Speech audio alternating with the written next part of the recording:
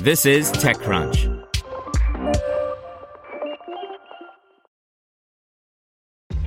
This episode is brought to you by ShipStation.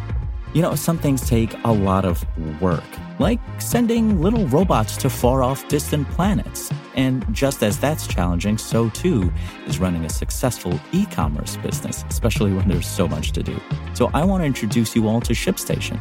Now, I love using ShipStation because of its easy-to-use dashboard, which makes managing orders and printing labels a breeze and super smooth. Oh, and the customer service is just out of this world. It's exactly what you need to help grow your business. Sign up for your free 60-day trial at shipstation.com/technews. That's shipstation.com/technews.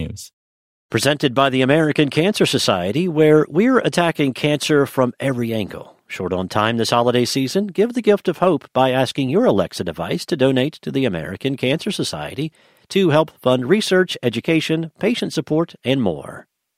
Max-Q launches from SpaceX, Boeing, and the ESA by Daryl Etherington. Typically, the holiday season is a slow one in the tech industry, but space tech is different, and this past week saw a flurry of activity, including one of the most important rocket launches of the year. Just about every significant new space company got in on the action during the past 7 days, either with actual spacecraft launches or with big announcements, and everything that went down sets up 2020 to be even crazier. Boeing's big year-end mission doesn't go as planned. Boeing managed to get a crucial test launch in for its Commercial Crew Program, which is NASA's effort to get U.S. astronauts launching from U.S. soil once again. Boeing launched its Orbital Flight Test, or OFT, on Friday, and the actual rocket launch part of the flight went exactly as intended. Unfortunately, what came next didn't match up with what was supposed to happen. The Starliner spacecraft, which wasn't actually carrying anyone for this test, ran into an error with its onboard mission clock that led to it expending more fuel more quickly than it should have, leaving it with not enough fuel to make its planned rendezvous with the ISS. But at least it stuck the landing. The Starliner capsule didn't dock with the space station, but it still completed a number of key objectives, like demonstrating that its docking arm extended properly. Maybe most importantly, it also landed back on Earth on time and on target, per the revised mission plan that Boeing and NASA hammered out once they determined they couldn't reach the station as planned. In space, as in startups, even failures are successes of a kind. SpaceX launches Falcon 9 but misses the fairing catch.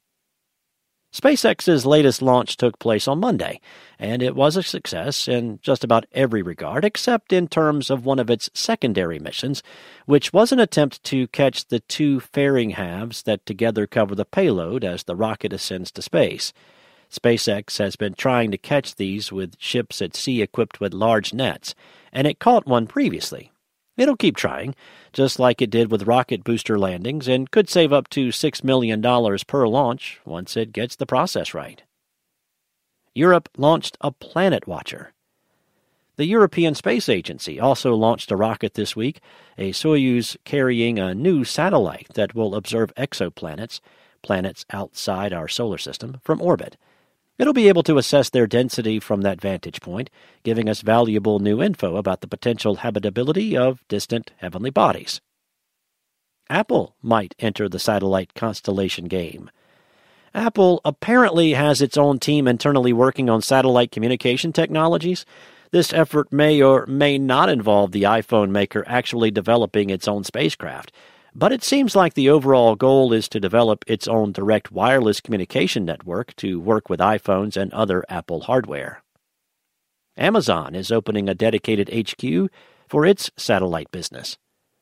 Meanwhile, Amazon's own satellite business is a known quantity called Project Kuiper, and the company is going to double down on its investment next year with a new dedicated space for Kuiper's R&D and prototype manufacturing. Eventually, Kuiper will be a constellation of low Earth orbit satellites providing broadband to underserved and unserved areas of the globe. Rocket Lab is already working on its third launch pad. Rocket Lab will be opening a third launch pad, the company announced, just after declaring its second in Virginia this month. The third launch site will be at the same spot as its first, on the Mahia Peninsula in northern New Zealand. Want to learn how you can make smarter decisions with your money? Well, I've got the podcast for you. I'm Sean Piles, and I host NerdWallet's Smart Money Podcast. Our show features our team of nerds, personal finance experts in credit cards, banking, investing, and more. And they'll help you make the most of your money while cutting through the clutter and misinformation in today's world of personal finance. You'll get clarity on strategies to help you build your wealth, invest wisely, shop for financial products, and plan for major life events. Listen to NerdWallet's Smart Money Podcast wherever you get your podcasts.